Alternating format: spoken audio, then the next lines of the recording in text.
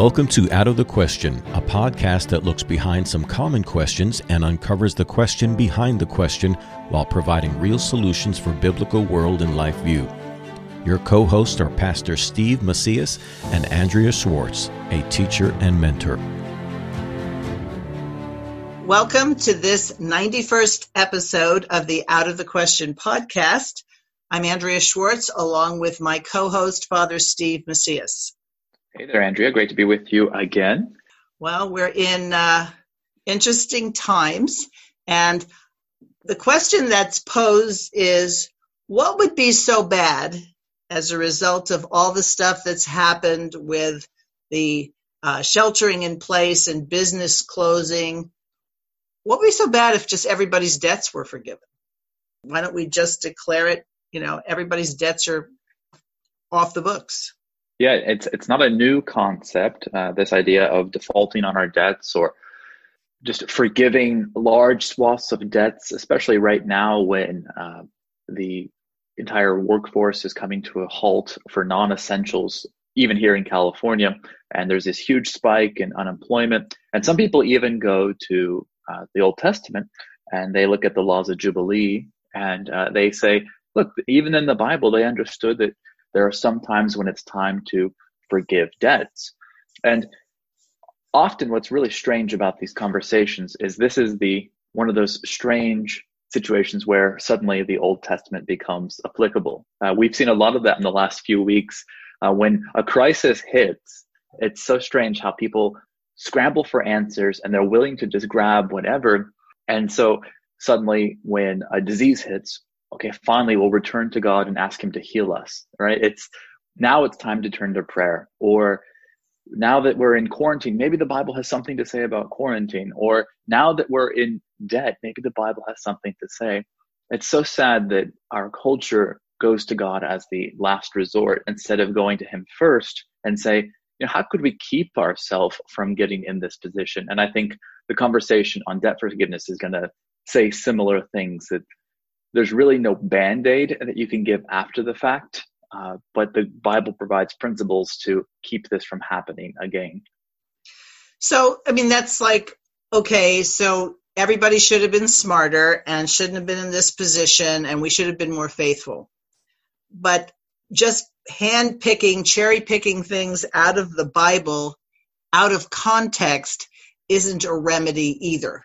So the whole idea of the Jubilee was very much tied into the idea of the Sabbath rest. So the pattern that God ordained for people is resting 1 day in 7, resting 1 year in 7, and then the Jubilee would be the 7 sevens, and you would actually have 2 years of Sabbath. Yes. So to just pull out, and we'll explain it, in terms of that, but that's the economic context in which God talks about how people should live. Right.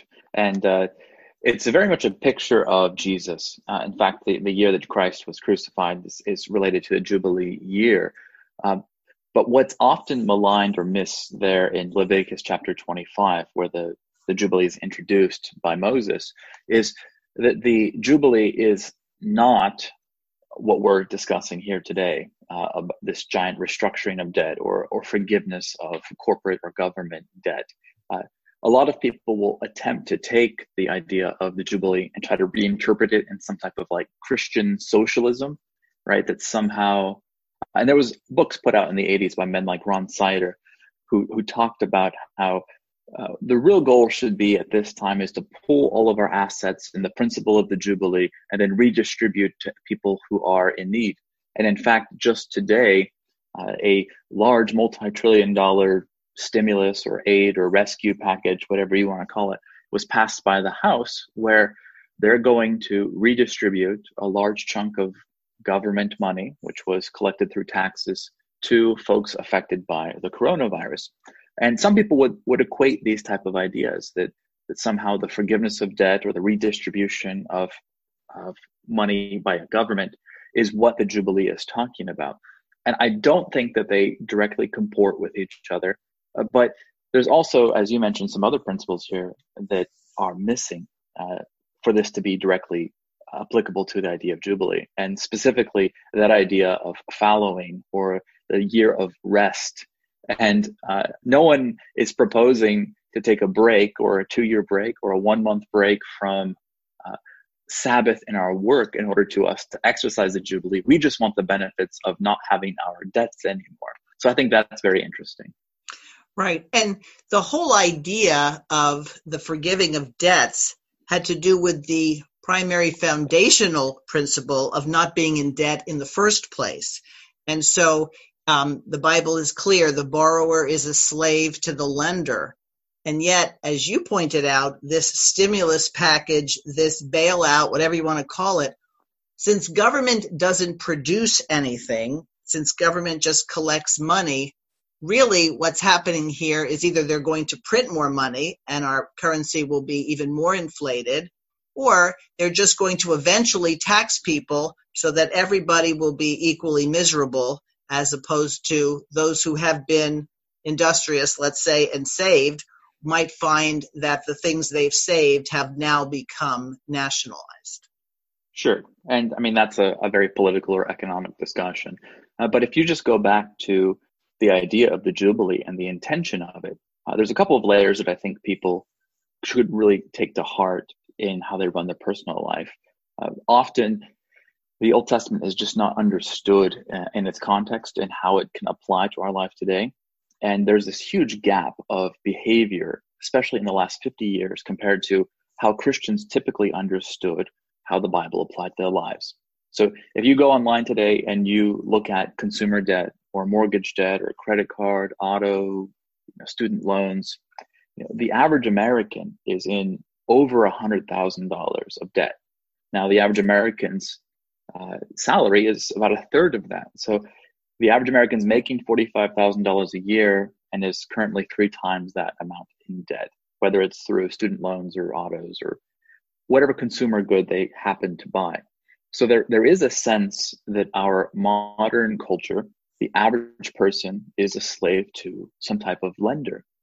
And the temptation is to ask for a rescue and to look for anything that might relieve us of this debt. And so then they look to Old Testament debt forgiveness and think, oh, maybe here's my way out. But it doesn't directly translate, because what happens in the principle of Jubilee is that if you're in the first year of Jubilee, or the first year of the Sabbath cycle, this is the year after the last Jubilee, the property that your family had been given in the land of Canaan, after Joshua comes into the land, they distribute the various millions of acres of the promised land amongst the tribes and amongst the families. And it was promised to them as an inheritance. And so for that 7 years, year 1, it's worth X amount of dollars because the crops grown there, the livestock that roams there has a certain value. But every year, so year number 2, there's less time remaining on that particular debt calendar, right? So you only have 5 years of good production, and then the next 4 years. And so people who were not productive, or who were doing very poorly, could then lease out their land to people who could farm it, or lease out their land to people who could raise stock on it or do some type of trade on it. And they could collect a fee for that. And so they were able to use the property that they were given inside the principle of the Jubilee as a way to make things work. And then right there on the last year, the property would be worth the least. And then after that time was over, the thing would restart. Now, the difference is we take out loans for houses that are 50-year mortgages, right? Nobody did that in the land of Canaan. They said in 7 years, these debts are all going to be erased. So they didn't take 8-year debts. They took the debts for the time that they were allowed. And so while it's an interesting concept, we're not really fitting the biblical constraint of don't carry debts for this long. Instead, we're trying to go against our word and forgive debts that really should never have been made in the first place.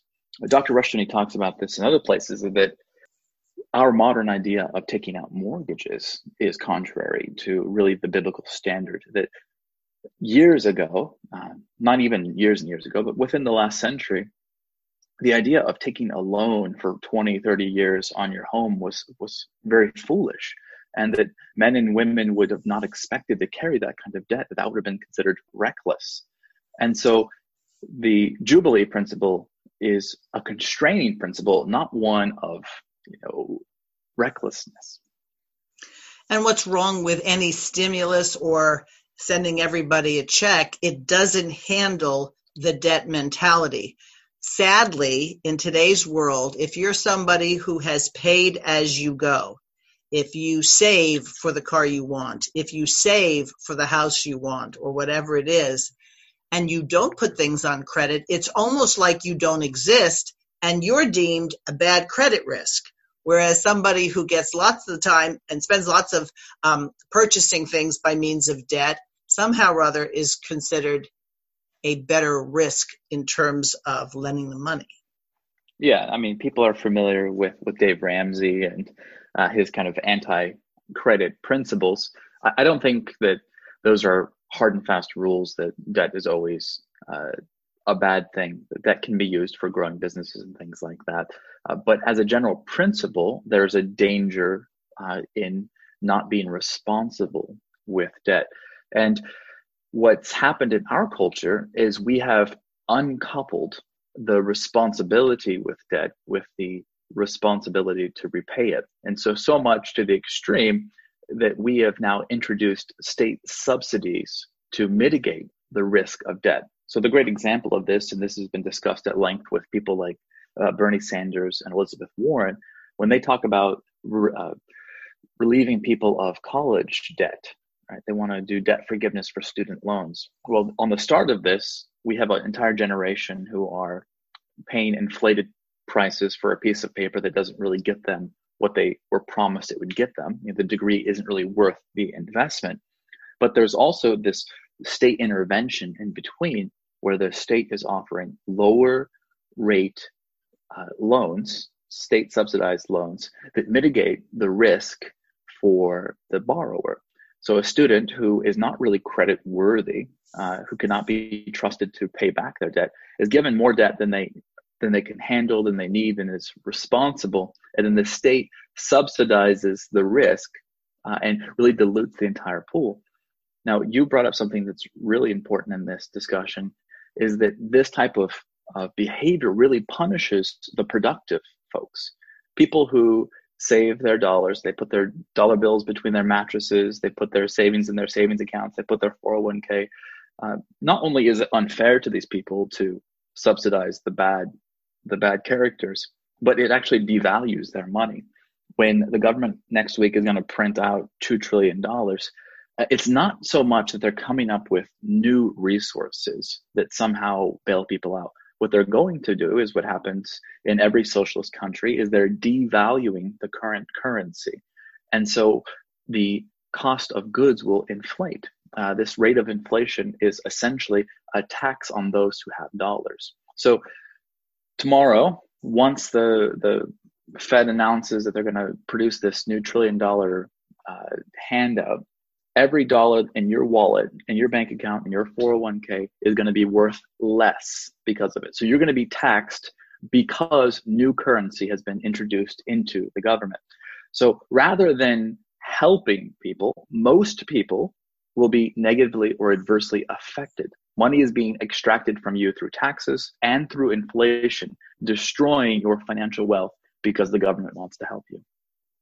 And an interesting aspect to those Christians who say, well, as you referenced that author, that what we should do is we should take our money and we should help those who don't have as much as we do. They've lost the idea of what the tithe was supposed to accomplish. Debts were basically the restriction of 6 years was a restriction on those who lent and those who borrowed, because at the end of 6 years, the lender was going to have to forgive a debt if it still remained. And so people would make their choices as to who and how they would lend money based on that. But because of the principle of the tithe, because of the first tithe and the second tithe and the third tithe that the Bible clearly lays out, the social financing for the education, or for those who were widowed, or those who were unable to work or disabled. These were provided. So you have to wonder what's going to happen now with a Christian populace that probably wasn't really tithing anyway, and certainly relying on government assistance for those who didn't have homes, or those who, were suddenly widowed or orphaned, that I wonder if people are going to continue to pay their tithes, and for those who haven't done so, to start paying tithes and properly paying their tithes. Well, and you have to wonder, in this human nature, we know people are basically evil, and they're going to take advantage of whatever they can, and that's why we have to constrain and restrain our government and its ability to control our finances and whatnot. But consider, what do you think is the behavior that's going to happen following the forgiveness of debts? And is that the same behavior that God was trying to do with the Jubilee? If I told you today, that $50,000 loan you have on your brand new Ford pickup truck, forgiven. Don't worry about paying it. You keep the truck. We're going to forgive your debt. That person is still the same person they were yesterday. Maybe they take their debt and now they have extra money, or maybe they'll just continue to rack up more debt. The average American carrying $137,000 worth of debt, you're going to tell me that now they're going to be responsible? So if that's the average, then most Americans are carrying more than that kind of debt. This is going to be an excuse to make the problem worse. It's not going to be a call to responsibility. Now, if you look at the Jubilee principle inside the scripture, it's not one of relieving the poor. It wasn't meant to provide socialist utopia. There was an actual alternative goal to the Jubilee in the Old Testament. So again, the story is Joshua brings the people into the promised land. They divide up the land. But there's an expectation that these millions of people who are now in the promised land are going to go beyond the promised land. And so the very beginning here, when they divide up the land, is that the blessing of God will come to those who take dominion outside of the promised land. So Abraham, his promise is that the promise would go to all the corners of the world. And yet the Jubilee is only applied here in the land of Canaan with the 12 tribes, with this particular private property. So it implicitly gives a motivation for the Jews of this Mosaic period to build up wealth, to go beyond the boundaries of the ancient, citadels. And what that was intending to do was to take the hope of God's law to the four corners of the world. Now, immediately you see that the people under Joshua don't do this. They don't take dominion in the way that Moses and Joshua had expected them to do, using the principles of the Jubilee. Instead, what happens is they ignore these principles and they squander the stewardship of God's resources, even inside the kingdom of Israel. And I think that's really what we're doing here by focusing inwardly on debt relief or debt forgiveness. Instead of encouraging people to be productive, we're really rewarding those and incentivizing people to be lazy and unproductive. We're rewarding those who have been financially bad stewards by encouraging their behavior and taking away the consequences. And this is seen most significantly at the government level. A default, in California, there was a major debt default in the 1840s that was a restructuring. And there were actual implications. Corporations raised the cost of borrowing money to the state of California. And you can see that when folks have to have forgiveness of debt, it changes their credit worthiness, their ability to borrow. And that could be good. A year of Jubilee could be good if in the future government got out of situations where it was lending and borrowing, right? We could imagine a system where you forgave student debts if the federal government decided to get out of federal debt programs. You can imagine a situation where you could forgive large swaths of the government, a Jubilee type principle, if in exchange there were now controls of the free market put in place of government, encroachment in these areas. But what instead is happening is these forgiveness programs are used as an excuse to exacerbate the current issues. Instead of being a solution, the Jubilee is invoked here to make the problem worse. And I think Christians need to pay attention to how they're being taken advantage of for just a small sum of money. You talk about the irresponsibility of people. I have heard there are those who, when their businesses or wherever they worked closed, were encouraged to apply for unemployment because they didn't know. And there was actually some talk that if you actually somehow or other managed to get this virus, you would end up with more money if you then could go on disability. And so an unprincipled people will use unprincipled means to get ahead. I saw pictures of one grocery store where the same woman comes in every single day with a different thing on, but they figured out it was she somehow or other, buying up all various stuff. So it's not like people in a crisis suddenly become sinless. What you see is what's in people's hearts emerge. And hopefully, as people go into the scripture and look on things like, okay, have I been offending God by living this debt-full lifestyle, and that I have to do the hard work of paying off my debts rather than hoping that somebody just says, hey, you don't have to pay them. And this is seen at a micro and macro scale. I hope that this isn't taken to be critical, because I don't mean it that way, but the Lord calls us to observe a Jubilee every 7 days, right? A Sabbath every 7 days. And I've talked to so many Christians as a pastor who say, I can't take Sunday off because I need to work. And they refuse to give God that day. And I'll be very frank with them, and I'll say, as long as you refuse to give God the Sabbath, then you will have to continue to work. Because the Lord is going to say and demand that his law be obeyed. He did this to Israel. When they refused to fallow the land, when they refused to honor his Sabbath, when they refused to keep his word, then he did give them the curse of the land. But what's often missing in discussions about the Jubilee is what you mentioned at the very top of this discussion, is that they would take a whole year off. That means a year of no farming, a year of no production, and that would be a Sabbath year.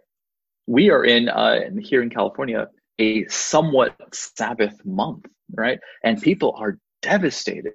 What does it say about us that our entire culture lives so close to poverty that a week or 2 weeks or a month can completely destroy your financial system? It means that you're living not based on sound financial principles, but on a house of sand. And that's really what the Lord was warning about when he said that the debtor is a slave to their debt, because he wants us to escape that type of situation. He wants us to be more than conquerors, to take dominion, to establish firmly this idea that we are working for a purpose, and that the Sabbath is not a punishment, but it's a preparation. So take it to the year of Jubilee, 2 years of Sabbath.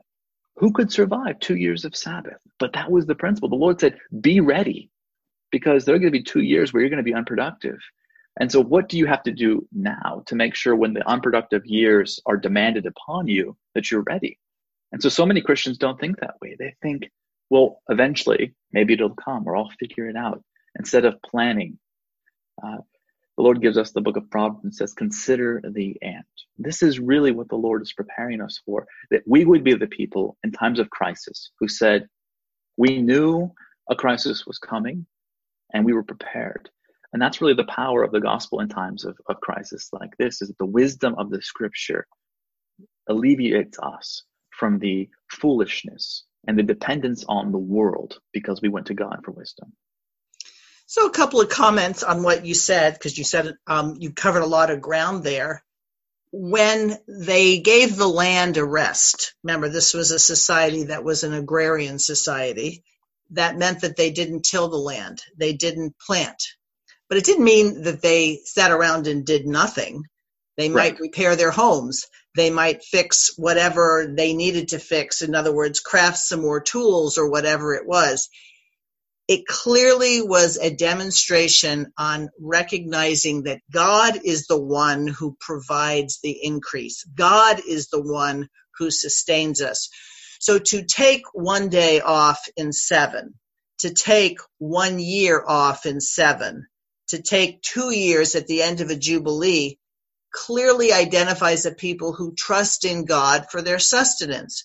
So as a farmer, you wouldn't use up all your seed. You would save some seed because you knew you'd have to plant that first year, and you'd have to have enough in your storehouse in order to get through. And so the whole system, which people don't understand because too many have been told pay no attention to the first 2/3 of the book that you carry around with you when you go to church, was also a system for the person who didn't make wise choices, or through circumstances seemingly beyond his control, he got into a situation of debt. And that's what biblical slavery was all about. By and large, it was you had to become an indentured servant, a bond servant, which is really very similar to the word slavery. And that's why slavery, as most people understand it, isn't the same as biblical slavery, that I can't pay off my debt. And so somebody comes along and says, okay, I need somebody to work my fields. And so he pays the person who was owed the money. That person comes and works for him, but it's only for a period of this 6 years, and then the debt has to be forgiven. In other words, he then goes free.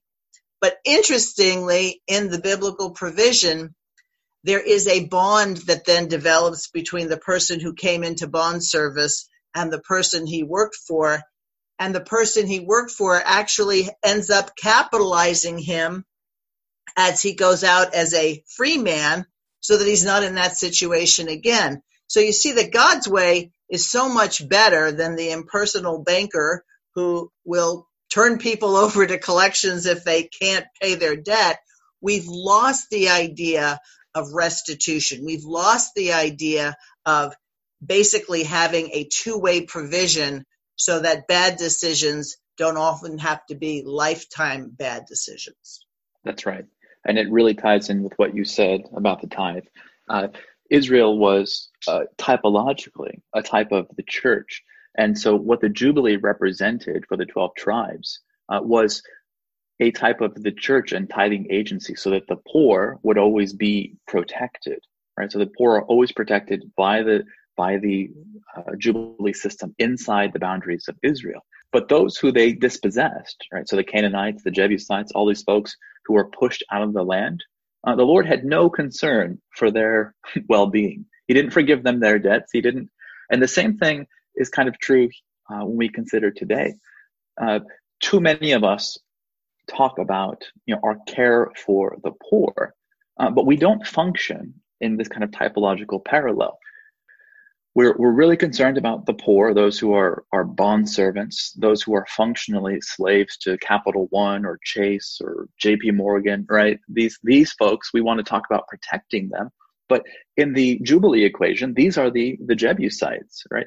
The solution is not to create a third-party institution for those outside of Canaan that gives them resources, but rather to invite them under the protection of Israel, to come into the covenant body. So today, if we recognize the church primarily as a tithing agency, and that we as the church have the responsibility to be this new Israel, to care for the poor, to teach them, to recognize them, then the state and its roles will be greatly reduced, and the impact it has on our culture will be significantly mitigated.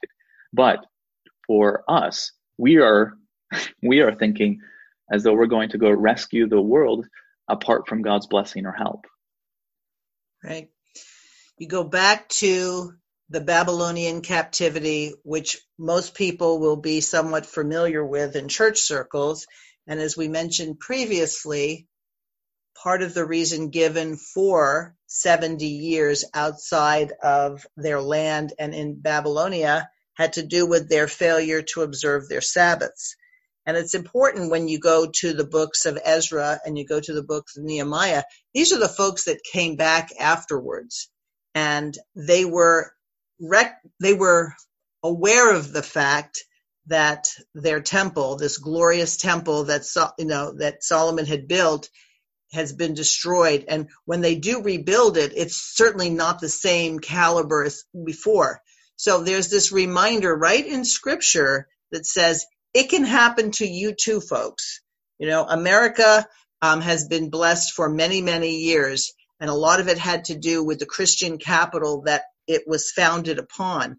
But, the same thing happens when you run out of money in your bank account and you start running a deficit. I believe that the church worldwide has to wake up to the fact that you don't violate God's commandments willy-nilly and expect you'll get a bailout. The captivity was not a bailout. It was a judgment.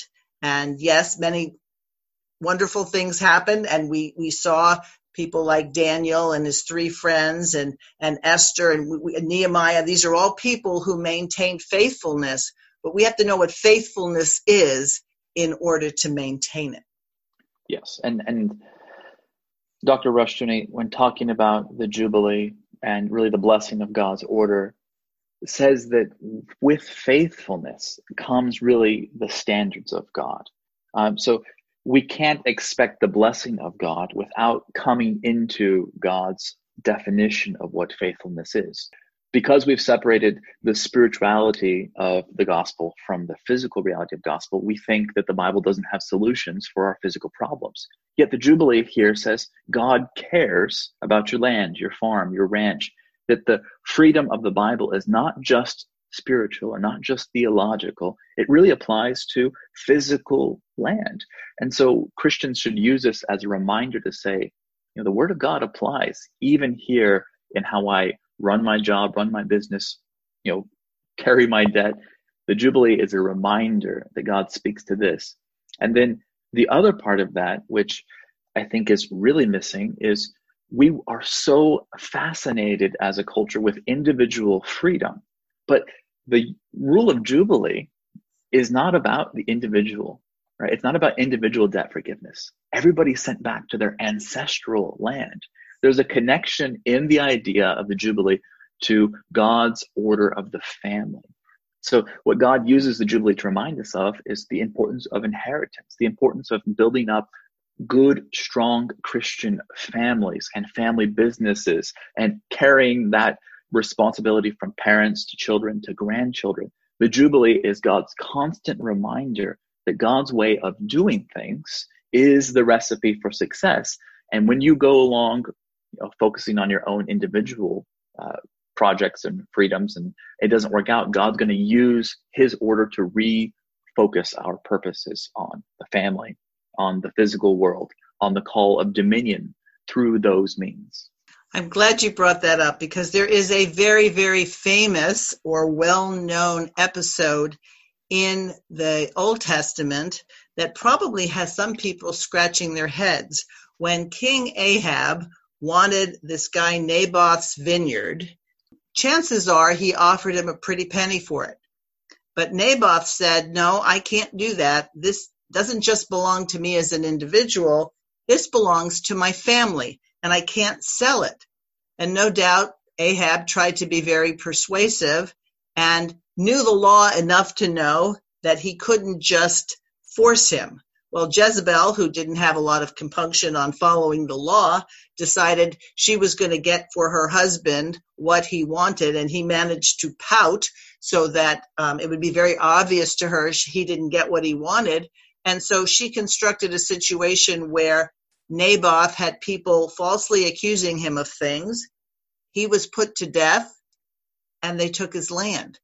And how many people even understand that it had to do with this whole Sabbath principle of I'm not free to give you what belongs to my family?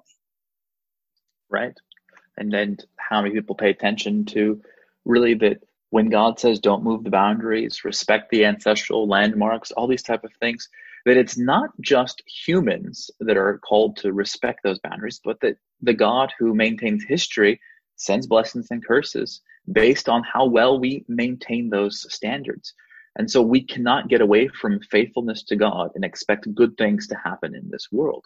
Our faithfulness to biblical principles is a measure of our success. The book of Proverbs, when it says, son, this is how you're going to be wise, this is how you're going to be prosperous, this is how you're going to be healthy and happy, the Lord is not just saying that here's one way to do it. Here is the way. There's right. Through Jesus and the wisdom of the scripture, there is one way. And if you follow some other way, it's not so much a rescue, but a call back to, okay, now you got to do it right. Right. Well, Dr. Rushdoony wrote a book called Tithing and Dominion, and he used to joke how it was one of his least popular books because people didn't want to read about tithing and dominion. And he also spent a fair amount of time in the institutes, all the volumes 1, 2, and 3, discussing the Sabbath and the Jubilee and debts. And he really pointed to the fact that he was just scratching the surface, that there was more work to be done. So some might say, okay, when these passages of scripture were written, we didn't have social media, we didn't have telecommuting, we didn't have the cloud, we didn't have all this technology. But how foolish we are if we think that the principles that are laid out in scripture don't apply to today. It will leave us very unprepared for God's course corrections, God's judgment, if we don't know when we are being disobedient to his word. That's right. Well, and I think Christians need to, when they hear the idea of tithing, they get very, very scarcity minded. But, how am I going to make it work if I give 10% or 15% or 20% of my income to the church? And they begin to think of the world as this closed system. And what's really remarkable in our conversations today is politicians throw out numbers like billions and even this week, trillions of dollars that are going to different programs. 100 years ago, when the federal income tax was passed, there were promises made that it would never exceed 1% to 2% of your income. And that if there was 2%, that there would be riots in the streets, that the federal government was taking 2% of your income. Well, now with progressive taxation, millionaires are paying 60% of their income in taxation. And what has been the result of that? Now, we can look at a lot of negative in that, but the other part of that is to say that even when the limited resources that we have are heavily taxed, man has been able to create and grow the resources of creation. And so stewardship and tithing and dominion is not about looking at this small sliver of God's pie and saying, how are we going to make it all work with what we have now? But rather recognizing that when we put our hands to the plow, just as though God causes that seed to sprout up in the field, the same thing is happening with our financial well-being. Now, imagine if the conversation was not, how is Trump going to get the $1 trillion into local businesses? Imagine if it was, how can First Baptist of Nashville, or how can the Presbyterian Church in Greenville, if you had $2 trillion, what would your recovery plan look like for your local economy? Or even if it wasn't the church, what if it was a local hospital? If the tithing agency of the medical field or whatever tithing agency you're a part of, if you had that kind of income, what would you do? And the problem is we've been thinking so much dependently on the state providing those solutions that we've abdicated huge swaths of what the Bible has assigned for your dominion. Now, the government got that money through forced taxation, but that means that money was there to take. Our job as Christians is to make the persuasive case that God's way, the dominion-oriented perspective of Christian reconstruction, is the way of success and victory. And when people see what Christian reconstruction can do, as it's done for the last 2,000 years, they're not going to trust in the state. They're going to trust in God's word. And knowing that, we should be expecting that when all of these humanistic schemes and functions fail, that it's going to be the church's responsibility to now figure out, if we had $2 trillion in a stimulus package, how would we build the Christian culture of tomorrow? And stop thinking of, well, our church budget is only this, and what could we possibly do? Get rid of that thinking and say, this is the year, the generation, the millennium of our Lord's Jubilee. He has come to set the captives free. We come with God's word, and therefore we will bring the victorious and prosperity gospel onto this world. And in closing, because we're coming to the end of our time, it's important to look at the tithe as God's tax. And too many people, because their taxes are removed from their paycheck, and they don't get to do it voluntarily. That's why we have a confiscatory tax system, because whoever you work for is obligated to have an employee who makes sure that the local government, the state government, and the federal government gets their cut. And if they don't have that employee there doing it, they're not going to be able to be in business. God's tax, the tithe, he doesn't come and, suck it out of your bank account or under the gold or silver that you have in reserves. He expects you to pay it. And one of the principles of Scripture is you pay God first. And some people will say, well, if I pay God first, then I don't have enough money for other things. Better to pay God first and to have those funds go for the things that the tithe was supposed to cover: health, education, welfare. Gee, aren't we talking about what the civil government has appropriated? Health, education, and welfare.